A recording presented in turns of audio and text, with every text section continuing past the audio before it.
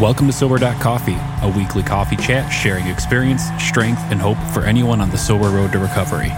You can download Sober.Coffee weekly on all podcast platforms and check us out on Instagram at Sober.Coffee Podcast and on Twitter at SoberCoffeePod. To learn more about us and to help support these sessions, visit online at Sober.Coffee.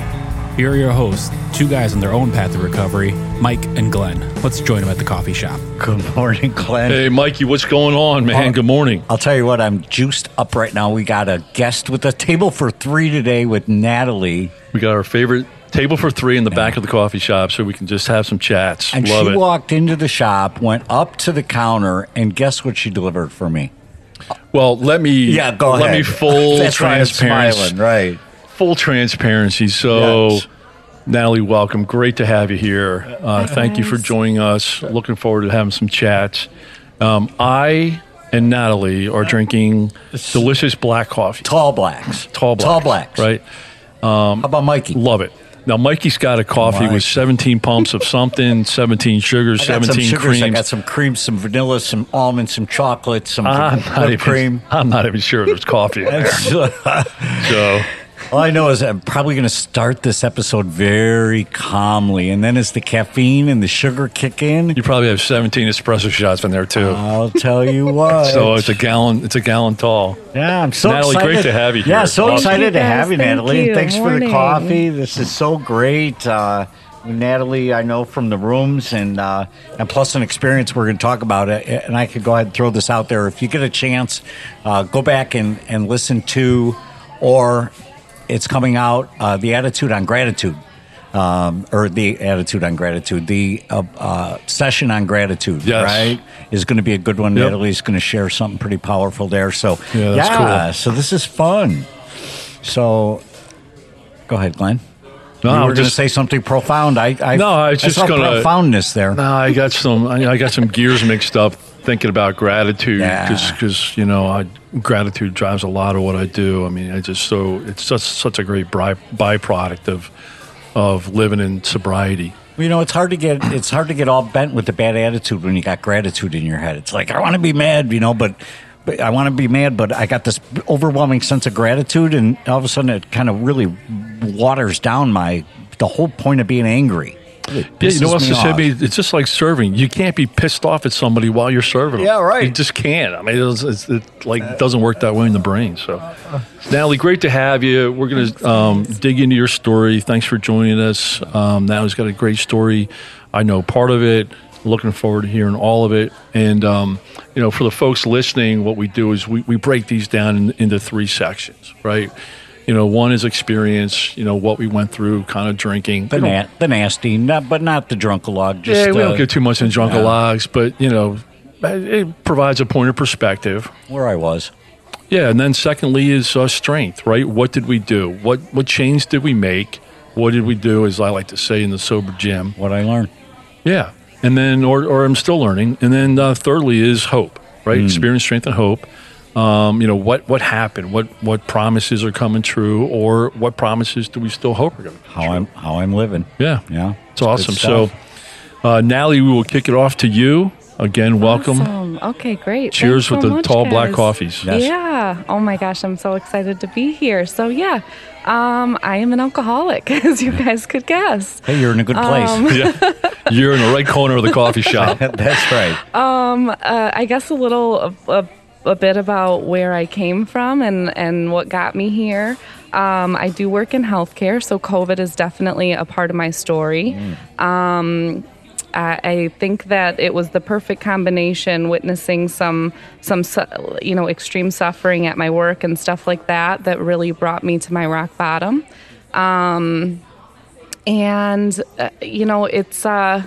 It's so different to look back now. My life is so different now. I'm coming up on, I have a little bit over 7 months of sobriety, so I'm still very Man, much that's a awesome. newbie. I want to ring a bell or Oh something. my That's gosh, so it's exciting. It's really crazy. I can't believe I've made it this far.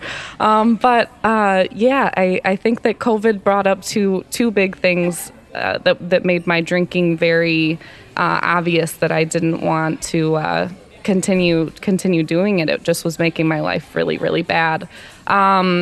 But two things, I definitely started to associate drinking with bad stuff instead of good stuff. You know, when you start out drinking, I was in high school when I started drinking, and it was the fun stuff, right? Sure. And I started, definitely started using alcohol more to numb pain and to kind of check out. And COVID also pointed that out to me extremely, because you couldn't socially drink anymore, right? You couldn't go out with your friends anymore and kind of cover up. Walking into an empty bar. Right. You couldn't cover up the fact that you just wanted to drink. That's a good You didn't point. really even want to see. You know, now I've had some time to reflect, and I wonder how much of a good friend I was being when I would meet my friends out all the time, or if I just really wanted to drink, you know. So that combination of isolating and still wanting to drink was just kind of scary to me. And of course, working in healthcare too, I got a front seat to what the end stages of alcoholism looks like, which is horrific. And you know, I just didn't want to go down that path. Now my sponsor has a really great way of explaining it to me. She says, before I came to the program, I knew that I couldn't control my drinking. Now I know that as powerlessness and unmanageability, but before I just knew I can't control my drinking, and I don't know why. I'm constantly drinking more than I want to. I'm blacking out when I don't want to. I'm embarrassing myself and, you know, being mean and, you know, all these character defects that are coming out. And now my sponsor has kind of taught me, when you meet that criteria of powerlessness with alcohol, it's like you're at the top of an elevator, and then the elevator starts to go down, right? And you might embarrass yourself, and the elevator's going down. You might get a DUI, or you might get arrested, or you might lose some relationships, or you might, and it's your choice whenever you want to get off, you know? And I think that my experience in healthcare, although it's been kind of tough to witness some people that are sick and things like that, it showed me a really, you know, a front seat to where I'm going to end up if I continue to drink, and knowing that I can't control it. So I had to get off that elevator. Yeah. I tried to do it myself a couple times, and I failed, of course. Most I ever got to was 50 days, and I think that those short periods of sobriety fed my ego a little bit. But then every time I would go back to drinking, it was just that utter humiliation and demoralization and et cetera. So I said, I think I need some help to get sober. And who'd you say that to? You know what? The morning of the first day that I went to an AA meeting, I just had an appointment with my primary care doc. Mm-hmm. And I thought that I had anxiety. I thought that I was witnessing these things at work, and I thought that I was just getting anxiety. I was having really bad night terrors and stuff like that. And I lied about the substance abuse screening. Oh yeah. Yeah, I may have fibbed along my way too. I lied about how much I was drinking, but I knew myself. Yeah. You know, I couldn't lie to myself. Yes, exactly. I couldn't lie to myself, and so it was really. It was just right in front of me. It was literally written on a sheet of paper, the substance abuse screening that I lied on, and then all of the symptoms that I was having, all of this anxiety, sleeping, weight gain, blah, blah, blah, blah, blah. And it was just, you know, one arrow straight to the other. It was very obvious that all of the things that I was going through were because of drinking. Right. And the arrow pointed you to AA. How were you familiar with AA? Was there friends, family in the program? I had a counselor years ago that planted a seed. Tried to, and her husband was an alcoholic, so I just thought she thought I was an alcoholic because her husband was an alcoholic. It couldn't have been me, right? I was still very much. I was only 24 at the time, so I was still very much in denial. But she just kept saying, you know, AA is always available, and it just popped into my head. I don't really know exactly what brought me to AA, but I searched on my phone that night after the morning of going to my PMD's appointment, AA meetings near me, and at the time there was Zoom, so brought me to Zoom. You logged on and said that had to be just talk about anxiety.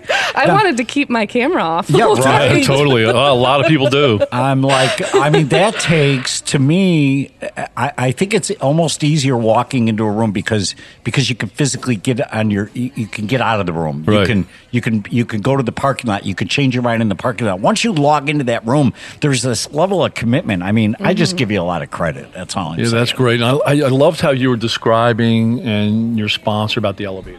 Yeah, right. I mean, that really clicked for me. To me, that talks about the progressiveness. Once you're on the path of drinking, right? Once you take that first drink, you're on the path somewhere, right? You could be, hey, social drinker. I can drink 2 times a year, never get hungover, no issues, and you're early on that path. But then somewhere along the path, there's that line, right? And then the elevator just keeps going down and down and down. I call it progressive. Until you hit the bottom. And many times, we continue to push additional floors. Yeah. I call it a typical Friday night for me when I was out there. I mean, you hit like 4 or 5 things, relationships, health issues. I'm like, yeah, okay, that I did all that in one night. Keep going. Then I just kept pressing that down button. Right. So what did you think that first, so I guess we're switching gears into the strength section. What did we do? So you locked into Zoom. What did you think your first meeting? How hard was it? You obviously survived. What were some of the things that you were thinking? Oh, I just bawled my eyes out. I bawled my eyes out, and I remember two people specifically really stood out to me, not because they said anything very profound, but just because they genuinely seemed to care about what I was saying, and they didn't come from a judgmental place. I definitely felt a lot of shame for the fact that I was thinking that I was an alcoholic, and a part of you knows, but I just there were 2 people specifically, and I'm still very close to them in the program that really just seemed to care. And I remember hearing the next night in the second meeting, I did the 90 for 90 because I was hanging by a thread. And the next night they reread how it works, and I actually got to listen that time. And it said, if you have decided you want what we have. And I couldn't deny that I wanted exactly what these 2 people showed me, just total non-judgmental, welcomeness. So, yeah. Can I jump on something real fast? Yeah. 90 and 90, for those that are not familiar with the program of Alcoholics Anonymous, 90 and 90 is a recommendation, a suggestion that you take in a meeting a day for 90 days in a row. And when it was introduced with that concept, I thought, well, you're asking a lot. I mean, don't you know I got life?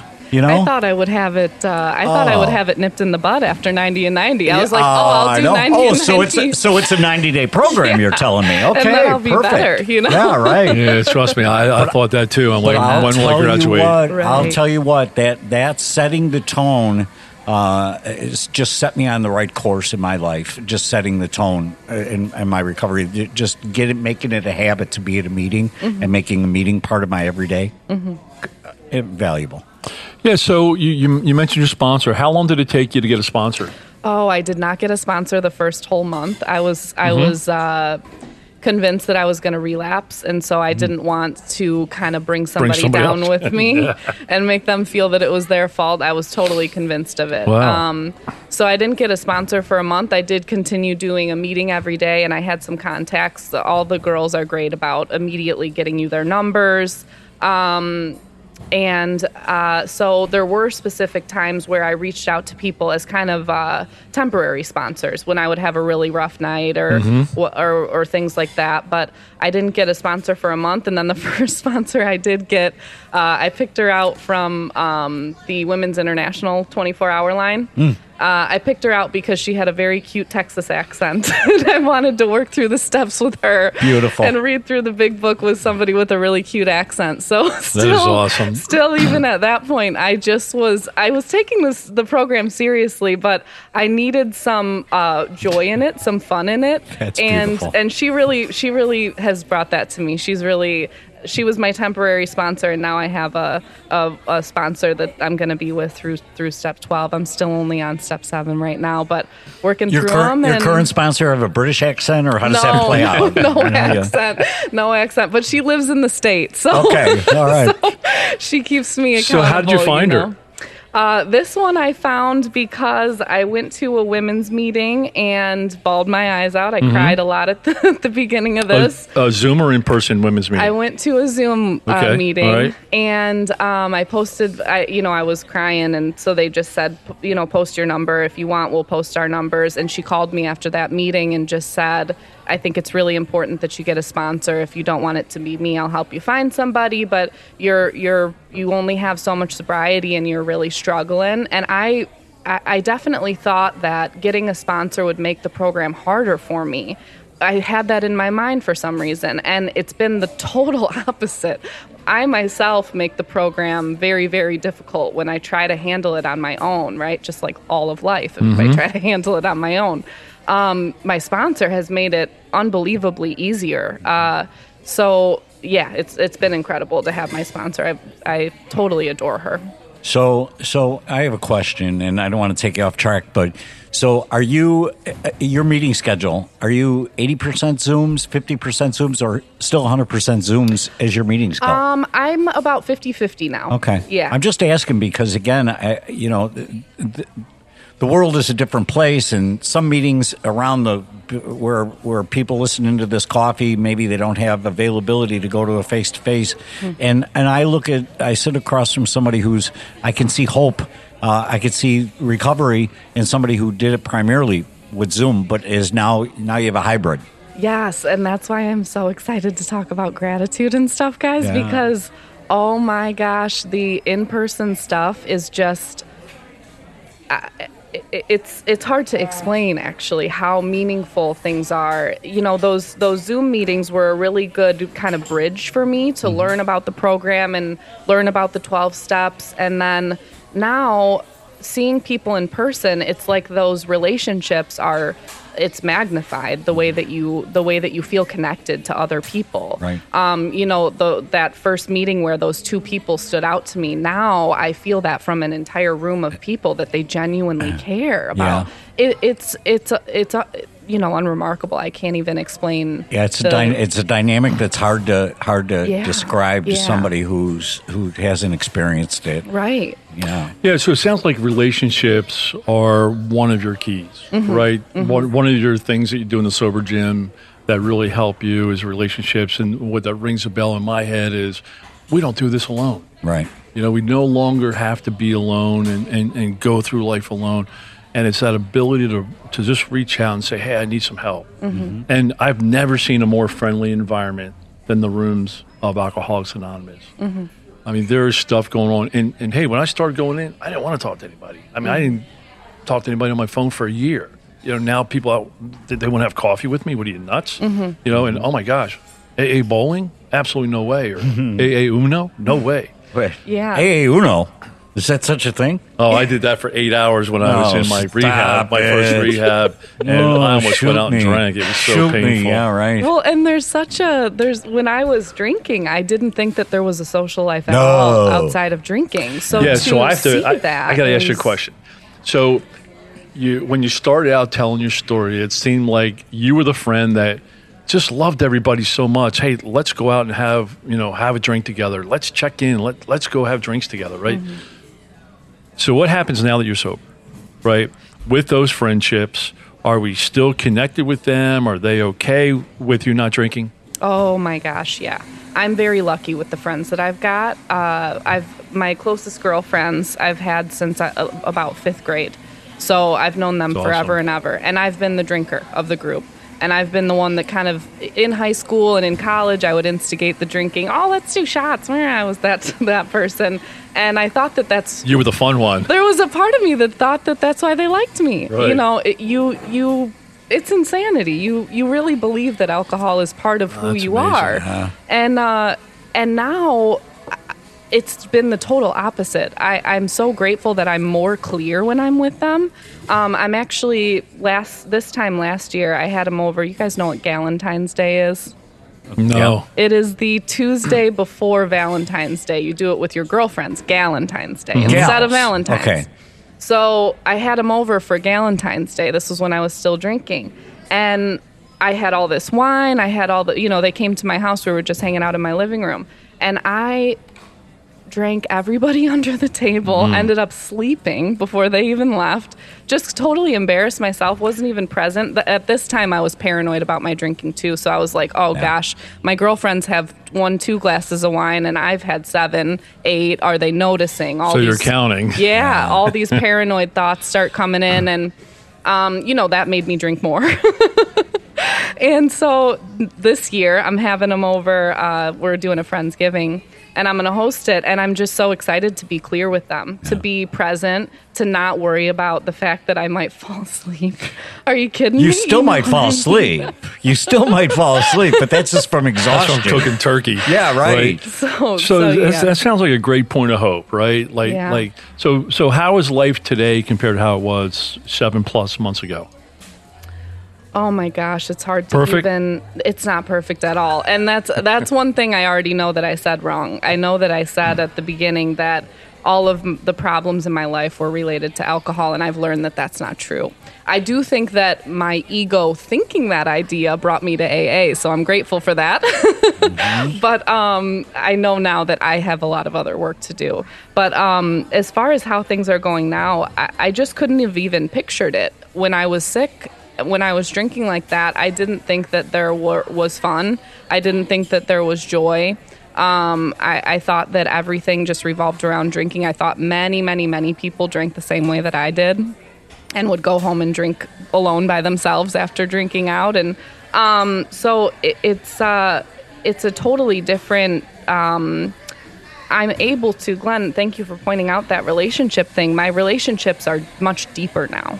And I think that that's so valuable to me. My relationship to other people is a lot more rich because I'm actually listening to them and I'm there. Yeah. Yes, I'm present. Sure. Right. Yeah. So yeah, that gift has been amazing in sobriety.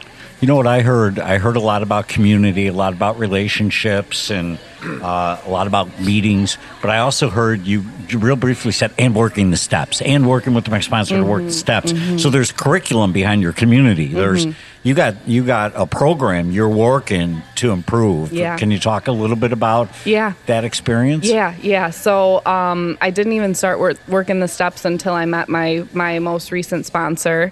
And she's awesome about having physical things for us to do for the steps. So, oh gosh, I wish I had my big book, but in step 7, we went to a stream. I wrote down all of my character defects, all of my resentments. I found stones, wrote them out physically on all the 2 stones. Of them? Yeah, no. Oh my gosh. I hope I'm not coming off that way because that is not the case. No, during one of our sessions, we found out there's like 160 or 190 character defects you can have. I'm like, I got most of them. So I wrote them on these stones, and I would throw the stones into the river. Oh, and it was awesome. a physical activity for us to do to let go of these character defects and let go of these resentments, and also awesome. Tied to nature, which has been super important to me too. Getting out into nature is just such proof of a higher power. Right. Talking about the sunrise gratitude thing that we'll do later, I just looked around the whole time and said, I didn't make that sunrise. I didn't make that water. I didn't make that, So it's just such proof of a higher power, and that's been so important to me too. That's really cool. That's awesome. That's awesome. Well, certainly appreciate you jumping in and sharing your story. Loved it, Natalie. Thank you. What I try to do is come up with a theme, right? And what really sticks out, as we try to put a title on these sessions. And what really stuck out to me is you just got to a point, especially with your alcohol assessment with the doctor. And what I wrote down is that you just couldn't lie to yourself anymore. And that's so powerful, and it's such a meaningful point, and kind of where you you switch from the pain and you started to get into the solution. That's really cool. Yeah, it's great stuff. So I love seeing you in the rooms. Yeah. I love it. Thanks, Thank you, Natalie, guys. for coming Thank in. Really you. appreciate Great it. to have you. See you in the Zoom room. Yep. All right. Bring that thanks, Natalie. 17 pumps of coffee, Mikey. That's right. Thanks, Natalie. Thanks, Natalie. Thanks, guys. Thanks for joining us for today's coffee chat. To contact the show, email us at podcast@sober.coffee. If you need immediate help, the AA hotline is 800-839-1686. The National Suicide Prevention Hotline is 800-273-8255. Remember, Mike and Glenn are sharing their own journey on the path to recovery. Any suggestions, medical or otherwise, are their own experiences and should not be viewed as professional advice. See you next week, and remember, there is a solution.